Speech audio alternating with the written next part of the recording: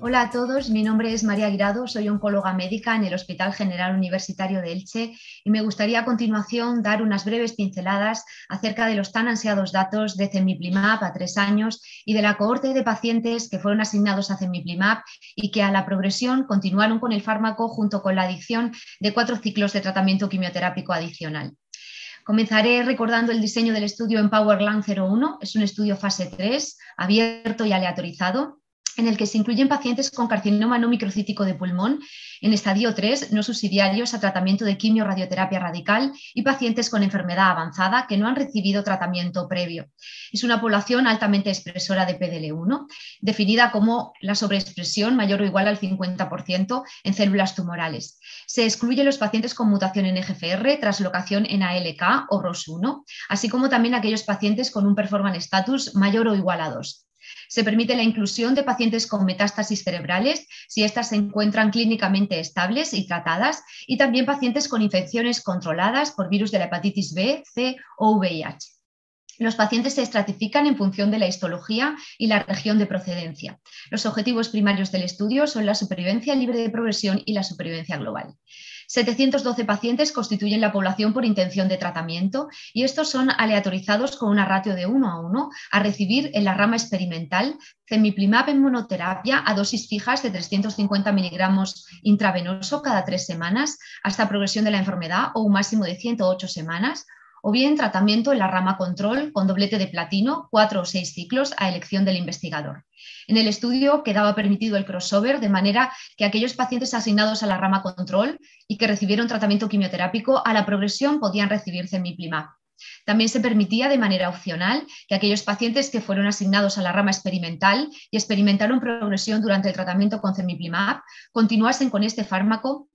junto con la adición de 4 ciclos de tratamiento quimioterápico basado en doblete de platino.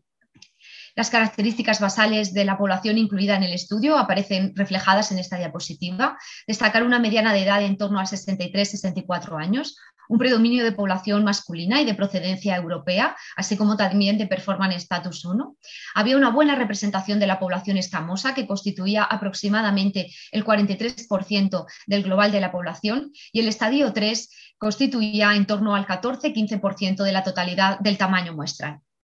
Con una mediana de seguimiento de 37,1 meses, en la población por intención de tratamiento, la mediana de supervivencia global alcanzada con Cemiplimab es de 23,4 meses frente a los 13,7 meses de mediana obtenida con quimioterapia. La reducción en el riesgo de muerte cuando se utiliza Cemiplimab frente a quimioterapia es de un 37%, con diferencias estadísticamente significativas. En cuanto a la supervivencia libre de progresión en la población por intención de tratamiento, esta también se ve incrementada de manera estadísticamente significativa cuando administramos Cemiplimab frente a tratamiento quimioterápico, con una reducción en el riesgo de progresión o muerte del 44%.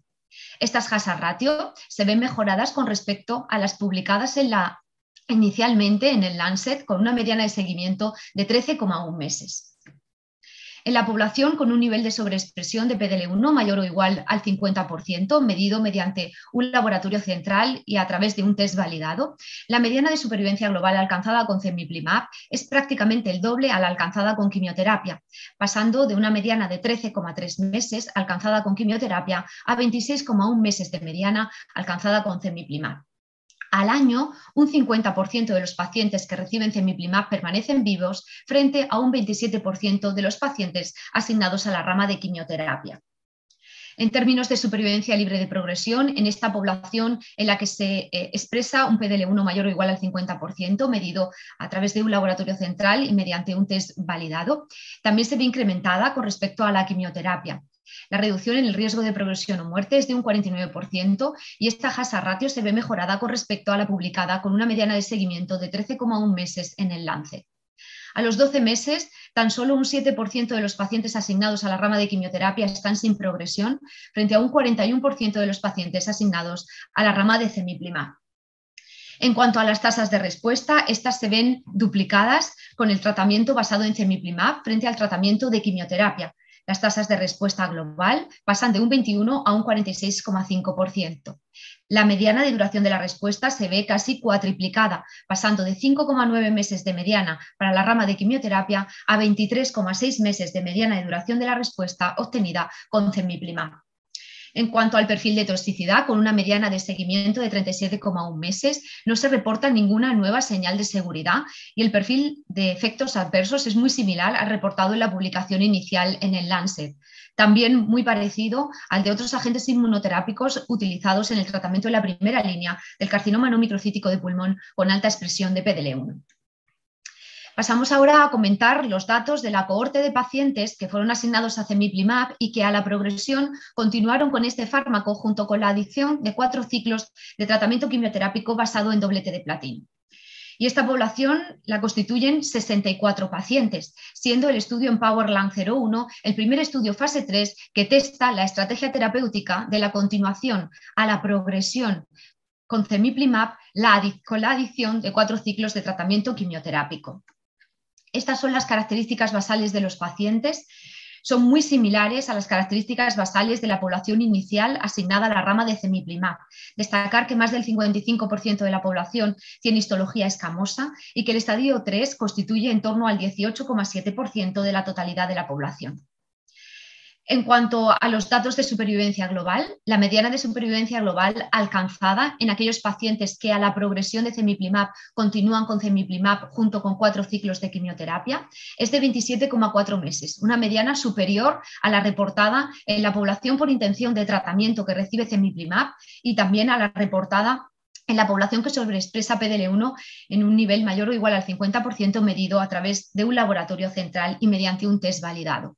La supervivencia global a partir del momento en el que se produce la progresión a Cemiplimab y se combina este fármaco con tratamiento quimioterápico es de 15,1 meses. Si atendemos a resultados históricos, vemos cómo la mediana de supervivencia global alcanzada con quimioterapia administrada en segunda línea tras progresión a inhibidores del punto de control inmunológico en población altamente expresora es de en torno a 8,4 meses, por lo que parece existir una diferencia notable y esto afirma lo prometedor de estos resultados. En cuanto a las tasas de respuesta, es llamativo observar cómo prácticamente el mismo porcentaje de pacientes que responde de manera inicial a Cemiplimab responde tras la progresión a Cemiplimab a la combinación de Cemiplimab con quimioterapia. En cuanto a los efectos secundarios, la combinación de Cemiplimab y quimioterapia parece ser una combinación segura y bien tolerada. La tasa de efectos adversos grado 3-5 reportada está en torno a un 36%, siendo inferior al 5% la tasa de discontinuación de tratamiento. El perfil de efectos adversos reportados es muy similar al reportado con otras combinaciones de quimioinmunoterapia, pero con una incidencia llamativamente inferior.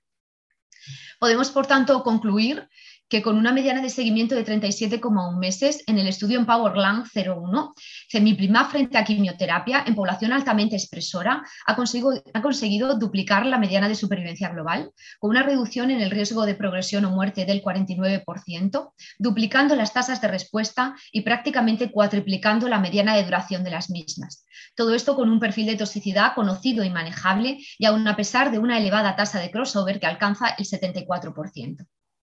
En la cohorte de pacientes que reciben tratamiento con Cemiplimab y a la progresión continúan con Cemiplimab junto con la adición de 4 ciclos de tratamiento de quimioterapia basado en platino, se alcanza una tasa de respuesta adicional del 31,3%, con una mediana de supervivencia global de 15,1 meses, superior a la reportada en datos históricos en pacientes que reciben quimioterapia en segunda línea, y todo ello a costa de un perfil de toxicidad aceptable, conocido y manejable. Y esto es todo. Muchísimas gracias.